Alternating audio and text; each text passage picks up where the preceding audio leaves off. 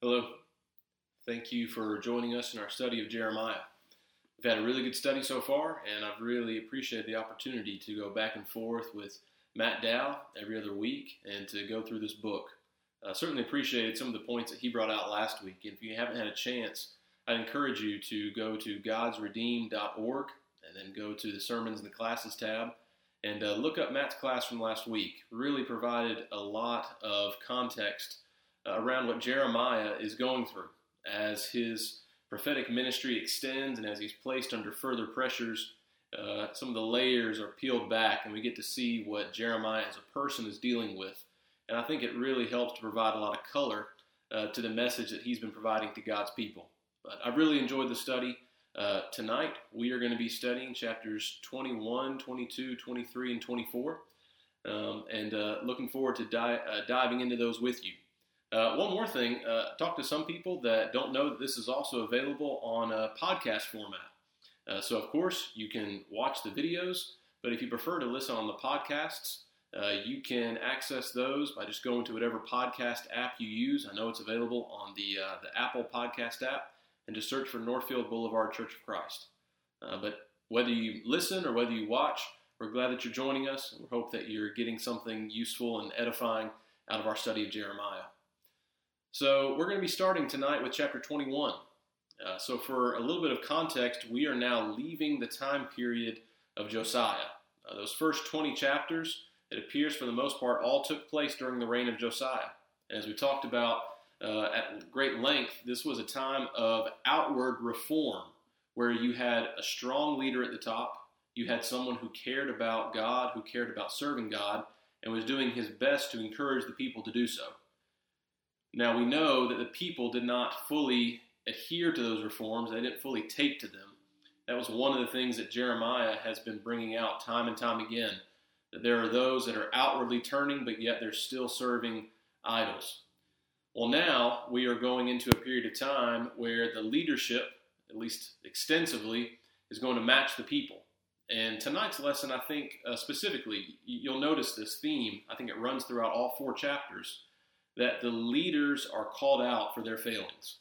There are, of course, some other things that we'll dig into, but it seems that each of these chapters really hone in on the leadership and the areas that they have failed the people, and they have failed the people because they have failed God. They have failed to obey him. So again, if you remember, as we've discussed before, after Josiah, we're going to go through 4 kings, 2 rather quickly, but after Josiah dies, in the Battle of Megiddo against Pharaoh Necho, you have Jehoahaz, who takes the throne, but only for a very short period of time. Jehoahaz, also known as Shallum, and Pharaoh Necho takes him away to Egypt, and he puts in place Jehoiakim. Jehoiakim is going to reign for 11 years. He's incredibly wicked and incredibly cruel. We actually have record of him putting to death prophets. So Jehoiakim is going to reign for 11 years. Then you're going to have Jehoiachin. Jehoiachin is going to have another very short period of time on the throne, just 2 or 3 months, before he's going to be taken away, but not to Egypt. He's going to be taken away to Babylon with that second wave of captives there. And then you're going to have Zedekiah. And Zedekiah is the last king. He's really just a vassal. He's a vassal of Babylon, but he's extremely weak, not righteous by any means, not overly cruel to Jeremiah specifically. Probably better to characterize him as just weak. He vacillates back and forth and can't seem to take a stand one or the other. But these are the 4 kings that we're going to be dealing with throughout the rest of the book of Jeremiah. So let's go to chapter 21. If you got your Bibles, I'd encourage you to open up. And this gives us a good idea of where we are. It tells us right from the start, Jeremiah chapter 21, that this is in the latter days of Zedekiah. So we've gone all the way to the end. Jehoahaz, Jehoiakim, Jehoiachin, and then Zedekiah. We are now in Zedekiah. So we're right there in those last several years before Jerusalem is going to be destroyed. And we have here a situation in the beginning of chapter 21 where Zedekiah is sending individuals. Interestingly enough, he sends Pashur, who we studied about last week in Matt's class. Pashur was one of these individuals that put Jeremiah in the stocks. So now Zedekiah is sending Pashur and these other individuals to Jeremiah to inquire of the Lord. And he's asking him there in verse 2, "Inquire of the Lord for us, for Nebuchadnezzar, king of Babylon, makes war against us. Perhaps the Lord will deal with us according to all of his wonderful works." It seems like a little bit of a strange request, but I would encourage you to go and look at Jeremiah chapter 37. In Jeremiah chapter 37, we see a very, very similar situation. It could be describing the same situation. I'm a little more inclined to believe that the events of chapter 37 actually happened before what we're reading here in 21. What it sounds like is in chapter 37, the Babylonian armies have started to come and at least initially started the siege against Jerusalem. Well, then Egypt, these Egyptian forces come up. And when the Egyptian forces come up, the Babylonian forces flee. And as this situation plays out, there's an interaction between Zedekiah and Jeremiah tells Zedekiah at that point in time, this is not over. God is still going to punish you. In fact, if you look over, there's just a powerful line in Jeremiah chapter 37. Jeremiah 37 and verse 9. "Thus says the Lord, do not deceive yourselves, saying the Chaldeans will surely depart from us, for they will not depart." Verse 10. "For though you had defeated the whole army of the Chaldeans who fight against you, and there remained only wounded men among them, they would rise up, every man in his tent, and burn this city with fire." So Jeremiah is telling him in chapter 37, this is not over. So again, this could be the same situation, but I'm actually inclined to believe that this had happened a little bit earlier. The Chaldeans had fled, and now Zedekiah is wondering here in 21, is the same thing going to happen again? And Jeremiah is going to give him the same message that he told him before, is that this is not over. He tells them there in verse 4, "Thus says the Lord God of Israel, I will turn back the weapons of war that are in your hands, with which you fight against the king of Babylon and the Chaldeans, who besiege you outside the walls. I will assemble them in the midst of the city, and I myself will fight against you." Jeremiah is making it very clear it is God's will that Jerusalem is going to be destroyed by the Babylonians, that they are going to be punished. And he is not mincing words. He's very consistent with Zedekiah. As we're going to see later, he may be one of the lone voices that is proclaiming this truth. All the other prophets are saying, don't worry, there's going to be peace, you're going to be okay. But he's telling them, no, it is God's will. God is saying, both here and in 37, it's incredibly telling. In chapter 37, he said, even if you were to defeat the army of the Chaldeans, all those wounded men would rise up and would still burn the city. And God says here in 21, I myself am fighting against you. I'm in opposition. You are going to be judged for your wickedness and your unfaithfulness. When you think about this request, it just struck me to look at, I guess, what's not here. And I couldn't help but draw a comparison to go back to Hezekiah. When you think some years back in Judah's history, when the Assyrians and Sennacherib were coming and they were besieging Jerusalem, and you have Hezekiah pouring his heart out before the Lord, addressing God as the Almighty One. And just the difference between those prayers, the prayers of a righteous, faithful individual that was going to God because he knew that God had the power to save and the power to protect. And I just get the impression here when you look at Zedekiah coming, even just the way, and I don't want to read too much into the words, but he says there in verse 2, perhaps the Lord will deal with us.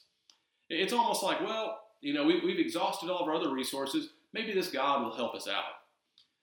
I guess you could maybe give him credit for going to the right source. At least he is going to the one true God, but he's not approaching God in the right manner. And I think there's a lesson there for us as well.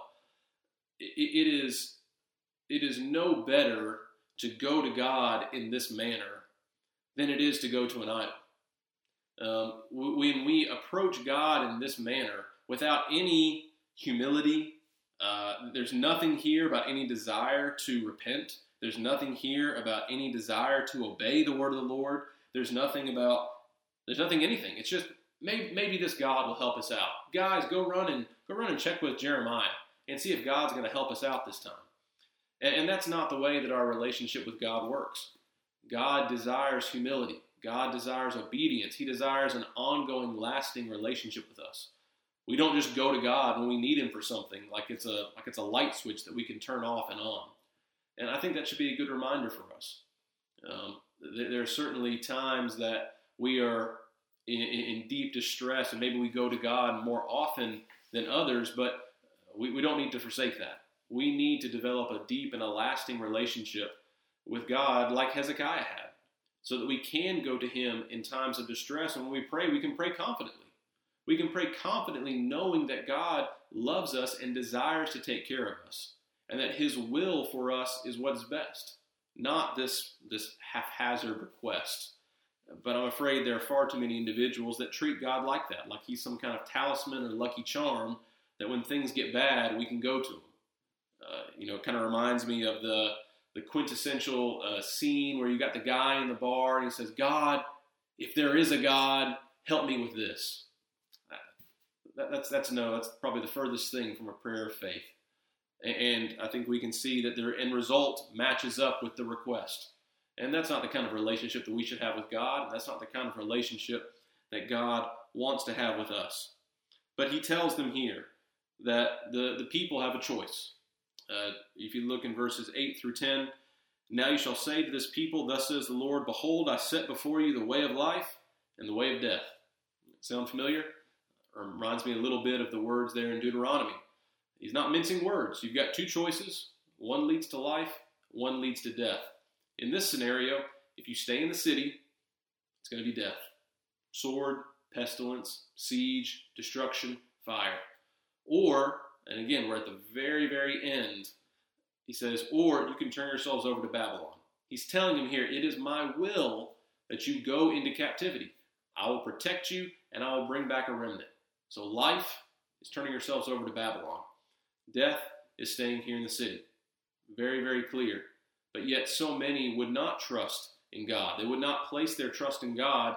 They wanted to remain in the city. And Zedekiah was too weak to make any kind of a decision. And he was not the example that he needed to be. As we go on throughout the rest of chapter 21, we now have this message that's to the royal family. This is to the house of David. And we're going to see this message, and at least elements of this message, repeated in the next couple of chapters. But there's a call here. Verse 12, O house of David, thus says the Lord, execute judgment in the morning. When you think about doing something in the morning, what does that call to mind for you? When I was thinking about this, I was trying to think, okay, well, why would you say to do justice in the morning? Is that the only time that justice needs to be meted out? Well, no. Justice needs to be all throughout our day. But when I think about the morning, what I really thought of was it was the first thing that happened. It was that important. It was that important that when you woke up, the very first thing on your to-do list was justice. Sometimes when we wake up, we've got the things that start running through our mind. And we think, okay, I really need to tackle this. I need to get this done before the kids wake up. I need to get this done before I head off to work. I need to get this done before whatever fill in the blank is. Justice had fallen so low on their priority list that they needed to reestablish their priorities. And this is a call to the house of David, to the royal family, to say, listen, you have failed. You have failed the people. You need to execute justice in the morning. First thing, it needs to be the top priority. Justice, fairness for all, equality for all. We're going to see this message later on that the princes in the royal family have been exploiting the people, not serving the people, not leading the people. You even see some elements of that here as it goes on in verse 12. Deliver him who is plundered out of the hand of the oppressor. And they have not been doing that. As leaders, they have failed the people. One of the most basic aspects of being a leader is reaching out and helping those that are weak, those that cannot take care of themselves, not exploiting them, not plundering them. And God is a God who loves justice. You think about some of the other passages throughout the prophets where God comes to the people and he talks about how he hates unjust scales. Well, does God really hate a scale that isn't weighted the right way?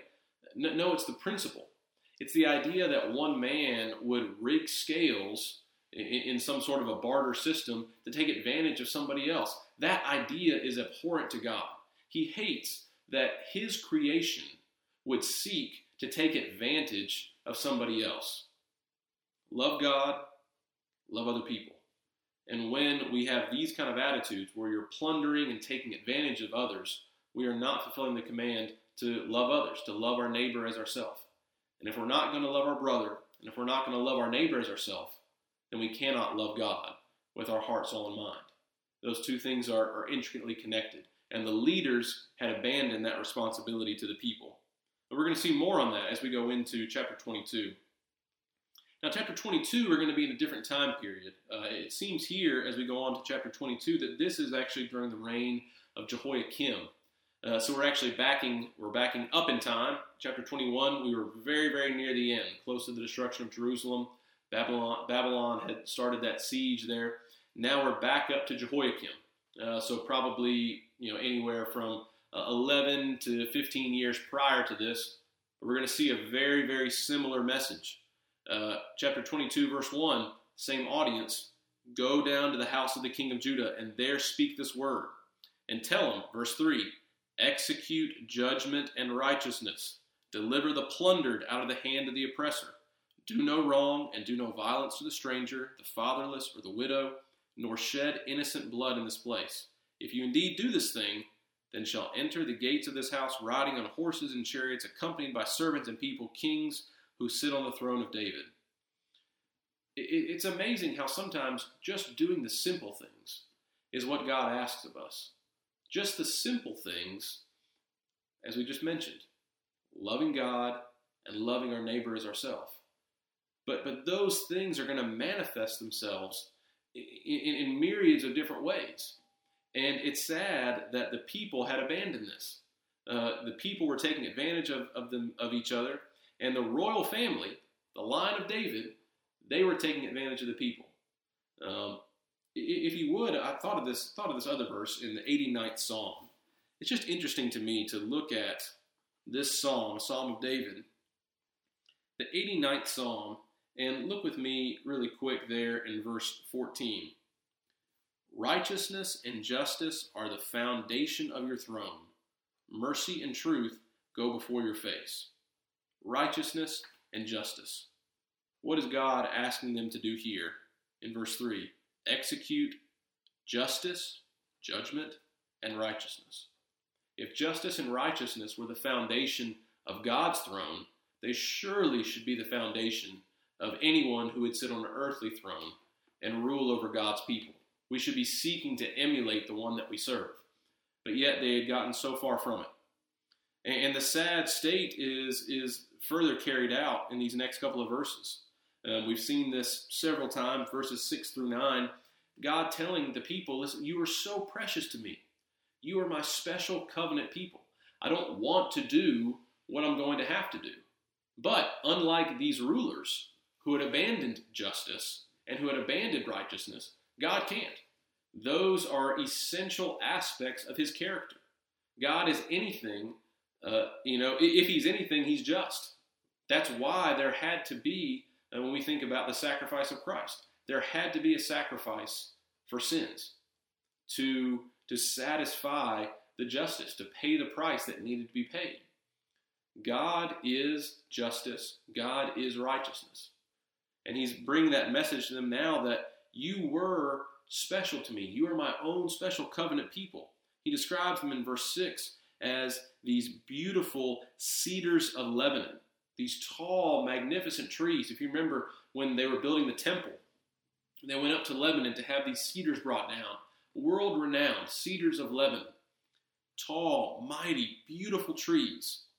But God says there in verse 7, I will prepare destroyers against you, every one with his weapons, and they shall cut down your choice cedars and cast them into the fire. That's what's going to happen to the people. But God takes no pleasure in it. Well, now he moves on from this general condemnation of the leaders to actually talking specifically about the individual leaders. When you come down, verse 10 kind of lays out some instructions. He says, weep not for the dead, nor bemoan him. Weep bitterly for him who goes away, for he shall return no more, nor see his native country. Basically saying, don't weep for those that have died. Think about Josiah. Don't mourn Josiah.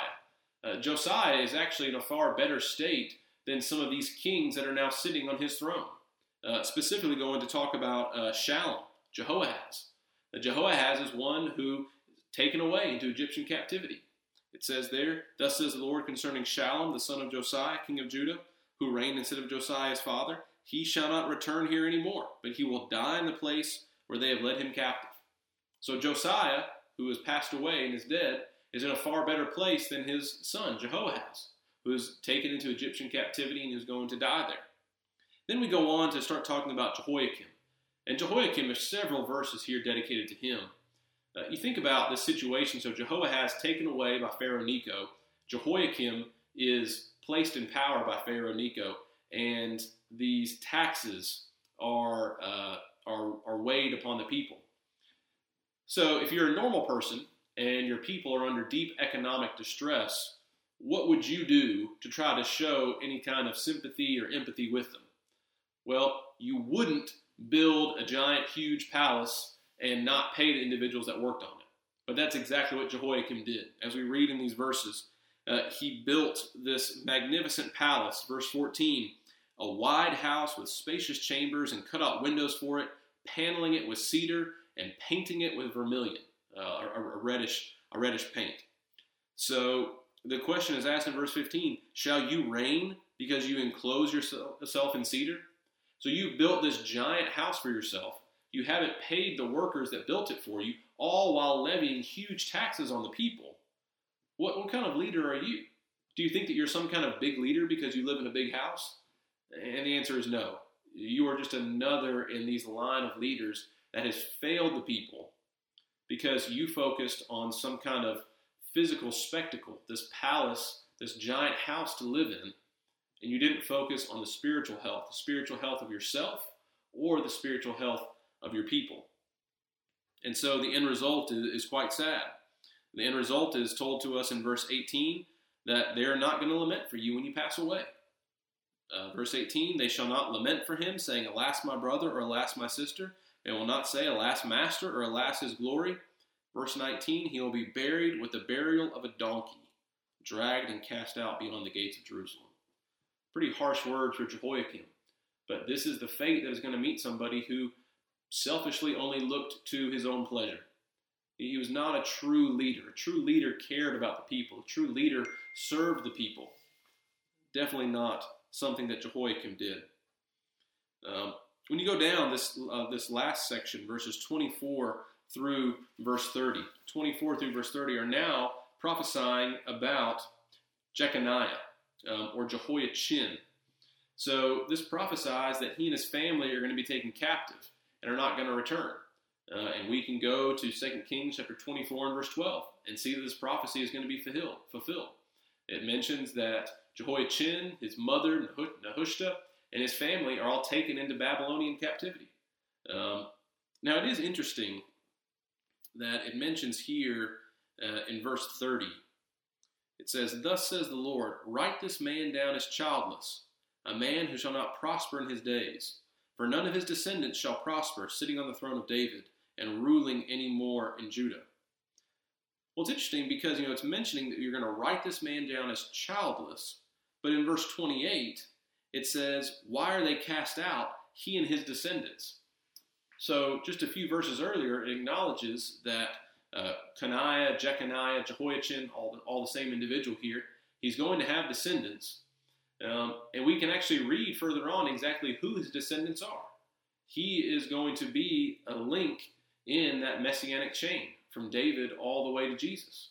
When we go to Matthew chapter 1 and verse 12, we see that in Babylonian captivity, Jeconiah has a son, Shealtiel, and Shealtiel is the father of Zerubbabel. And so when the remnant comes back, Zerubbabel is the governor. He is the one that is allowed to rule over this remnant of Judah that returns to rebuild Jerusalem. So what we see here, though, is not that Jehoiachin is not going to have any children at all. What we're talking about here is the end of this Davidic line of kings that are going to rule on a throne in Jerusalem.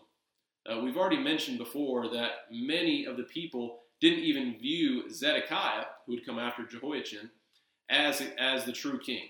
He was essentially put in place by Babylon. And it's important to note that Zedekiah would not be a son of Jehoiachin. He was actually his uncle. So no child of Jehoiachin was going to reign on the throne. And in fact, Jehoiachin only reigned for 2 to 3 months. No one else was going to reign on the throne again. You have Zedekiah, who reigns as this vassal of Babylon. Then the city is destroyed. And even when the people come back, Zerubbabel is just a governor. He is operating under the Babylonian rule. Even when these nations go away, Judah is never again what they are right now. Even with all the geopolitical things going on right now, there is a king reigning on the throne, someone from the seed of David. They are an independent nation. But the sad, sad thing about this prophecy is that is coming to an end. Because of their unfaithfulness, because of their lack of humility and obedience to the Lord, they will not have a king to reign on the throne in physical Jerusalem anymore. They will cease to exist as this independent nation. Even when you go all throughout history, when you come to where we are in the New Testament, where are they? Under Roman rule. They have some success rebelling against the Greek nations, but they're never the independent nation that they were again, with a king ruling on the throne. And this is a sad prophecy. It's sad to see the unified nation that we saw under David, that we saw even under Solomon, and what they are now, where they split, and now they've grown smaller and smaller and smaller, and maybe even more sad, they've grown further and further and further away from God. That's what this is talking about right now. But we do know that does not nullify God's promise to David, because that promise is ultimately fulfilled in the Messiah, in Christ, the one who will rule forever and ever. And even you can go to some of those post-exilic prophets. Haggai comes to mind. I believe those last couple of verses of Haggai speaking to Zerubbabel, talking about, in that day, I will make you like a signet ring. Now, what's he talking to Zerubbabel about? He is talking about that future day, comparing him to that messianic king, the king that is going to rule and rule forever. And not rule over an earthly kingdom, but rule over a spiritual kingdom. A kingdom that is going to be greater than all kingdoms, as Daniel had prophesied. A kingdom that would crush the other kingdoms and rule forever. That's the ultimate fulfillment of that promise, that the seed of David, as Romans talks about, that seed of David, the Messiah, is going to rule forever. But nonetheless, a sad passage here to think about this line of kings essentially coming to an end. Not an end to the line that's going to go to the Messiah, but nonetheless an end to the line of those that are going to rule over an independent Judah. Well, let's go on to Jeremiah chapter 23. We've been talking about the Messiah, and here we have some more language about the Messiah. This is something that is brought out, and it reminded me a lot of Ezekiel. We studied Ezekiel, I think it was probably last year. We studied Ezekiel. But there was several chapters in Ezekiel that compared the failings of the physical leaders, the physical shepherds, versus the one true shepherd, the Messiah, that God was going to bring to lead his people. And how the leaders that were there had failed them time and time again, but this one that was coming would not fail them. He would be perfect in every way. And that's the language that we see here in chapter 23. That starts off 23 verse 1, "Woe to the shepherds who destroy and scatter the sheep of my pasture." But what are we going to see? Verse 3, "I will gather the remnant of my flock out of all countries where I have driven them, and bring them back to their folds, and they shall be fruitful and increase. I will set up shepherds over them who will feed them, and they shall fear no more, nor be dismayed, nor shall they be lacking, says the Lord. Behold, the days are coming, that I will raise to David a branch of righteousness. A king shall reign and prosper, execute judgment and righteousness." There's again that justice and righteousness that we're talking about in the earth. "In his days, Judah will be saved, and Israel will dwell safely." It's interesting to me that we were just talking in the prior chapters about those mighty cedars of Lebanon that were going to be cut down by Babylon. That battle axe of Babylon was going to come and chop down the mighty precious cedar that was Jerusalem and Judah. But even though that cedar is going to be cut down, here we see God saying, in that day, there's going to be a branch. There's going to be a branch that will plant and take root and rise up to be a king greater than any king that you've ever had.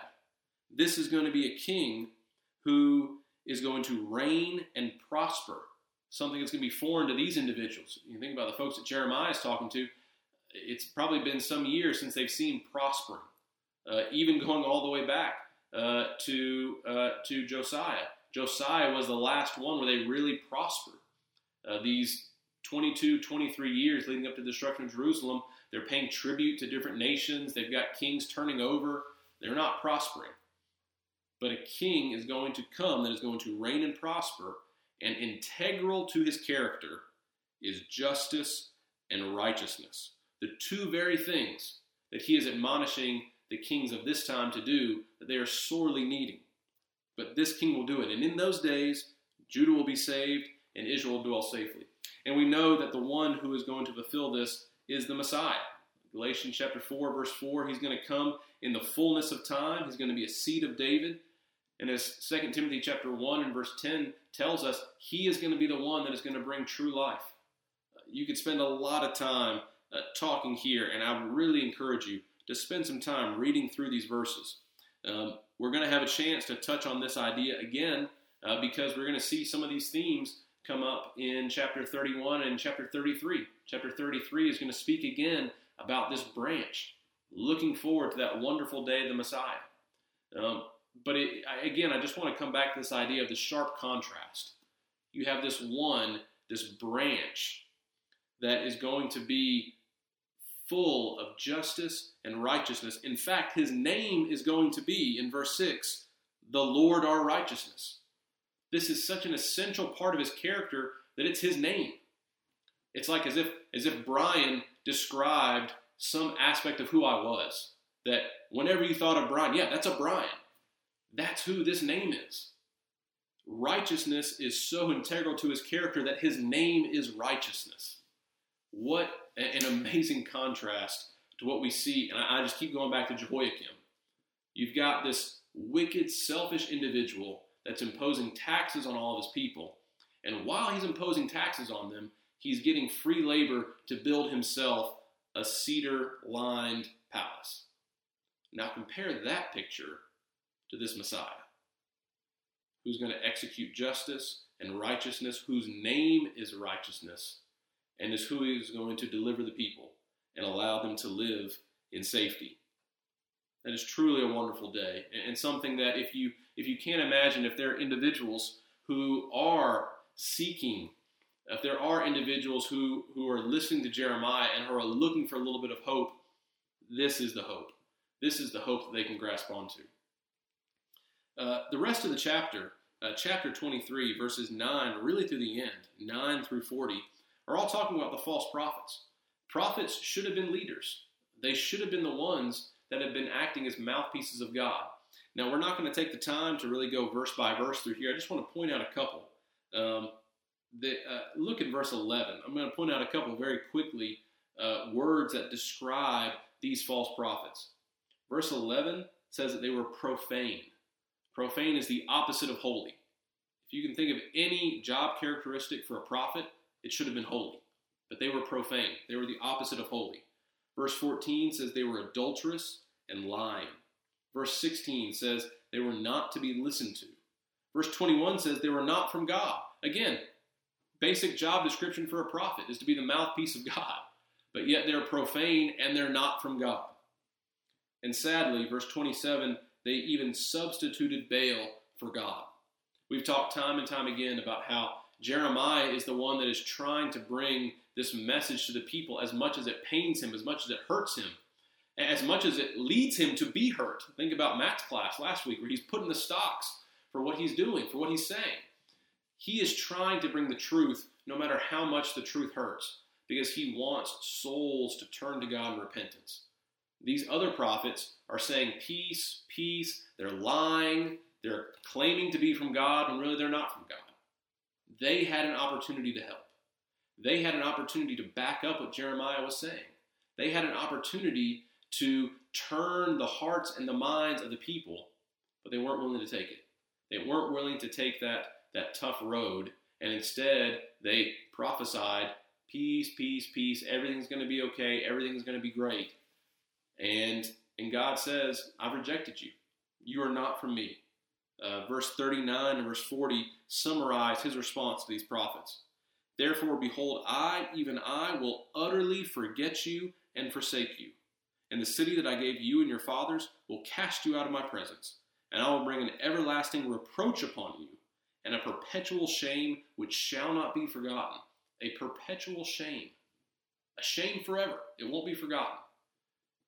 That is the punishment for these prophets that claimed to be from God, but they were really just spreading lies. It's a sad condemnation indeed of individuals that should have been holy, that should have been preaching God's word, but they were not. Well, let's finish up with chapter 24. Chapter 24 is the last one that we're going to study tonight. And again, our time period is given to us. In verse 1, it says that this is after Nebuchadnezzar, king of Babylon, carried away captive Jeconiah, the son of Jehoiakim, king of Judah, and the princes of Judah, the craftsmen, the smiths, Jerusalem, and brought them to Babylon. This is going to be that second wave of captives. So Jehoiachin, Coniah, Jeconiah, he was taken away, and that was with that second wave. And so this whole group of individuals, it mentions craftsmen, smiths. Nebuchadnezzar probably took all these individuals to do building projects for him. But all these individuals were taken away in this second wave of captives. But we see a vision here. God shows him these two baskets of figs. And one basket has very good figs. Verse 2 describes them figs that are first ripe. So these probably would have been sweet. They would have been good to taste. And there's another basket that has very bad figs. It says they were so bad that they couldn't be eaten. And Jeremiah describes this to the Lord. I see the good figs and I see the bad figs. And God tells him exactly what this means. Verse 5, thus says the Lord, the God of Israel, like these good figs, so will I acknowledge those who are carried away captive from Judah, whom I have sent out of this place for their own good into the land of the Chaldeans.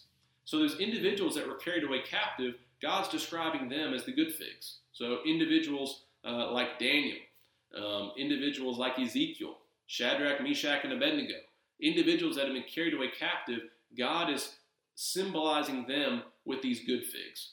And he says in verse 6, I will set my eyes on them for good, and I will bring them back to this land. So again, we're talking about this remnant. These individuals that are taken away, they are not going to stay in captivity forever. He is prophesying here that this basket of good figs, these individuals that have been taken away captive, they are going to be allowed to come back to the land. But even better than coming back to the land is verse 7. He says, I will give them a heart to know me, that I am the Lord, and they shall be my people. I will be their God, for they shall return to me with their whole heart. So that's good news. We're talking about not only a return to the land, but a return to the Lord. That's this classification of this first basket, the good figs. These are the ones that are taken away. Again, the Daniels, the Ezekiels. These are the people that are going to be allowed to come back. And not only come back to the land, they're going to be able to come back into a right relationship with God. And you see those two things intertwined, that symbolism there. Coming back to the land, rebuilding. We talk about this a lot with some of those post-exilic prophets. But there was this connection between rebuilding the walls, rebuilding the temple, and rebuilding the relationship with God. That's why when you have individuals like Haggai that are encouraging them to get back to work, it's because there's this connection. You are literally rebuilding, yes, the physical walls, and you are rebuilding the temple brick by brick, but you're also rebuilding and repairing your relationship with God. And when you let one go, you are letting the other go. And God here is prophesying of a time when this remnant is going to be able to rebuild that relationship. There's also a second basket. The second basket, the bad figs, the figs that you are not able to eat, these are going to represent individuals that are not going to go into captivity. And he calls by name in verse 8, so will I give up Zedekiah, the king of Judah, his princes, the residue of Jerusalem. Residue, I always think of something nasty that's left over. That's how he's describing these people. That they're the residue, they're the leftovers. And he says, I am going to give them up to, he also mentions too, really quick, those who dwell in the land of Egypt. That's an interesting note because there were some individuals that instead of listening to Jeremiah and going into Babylonian captivity thought they could take refuge in Egypt. Interesting here that God calls them out as well. But verse 9, I will deliver them to trouble into all the kingdoms of the earth. Their harm to be a reproach and a byword, a taunt and a curse in all places where I drive them. And again, what's waiting for them, verse 10, the sword, the famine, the pestilence, until they are consumed from the land. So we have these two individuals, these two groups. The first group is going to go into captivity. They're going to be allowed to return, and most importantly, they're going to return to God. And that second group, that is going to stay and unfortunately meet with the terrible end. Hope you've enjoyed the study tonight. Enjoyed this time with you. And again, I'd encourage you, if you have any questions, please feel free to send them to myself or send them to Matt. And again, go to the website. We've got lots of great resources, godsredeemed.org. We've got singings, we've got sermons, we've got classes, also available on podcast. Hope you have a good week.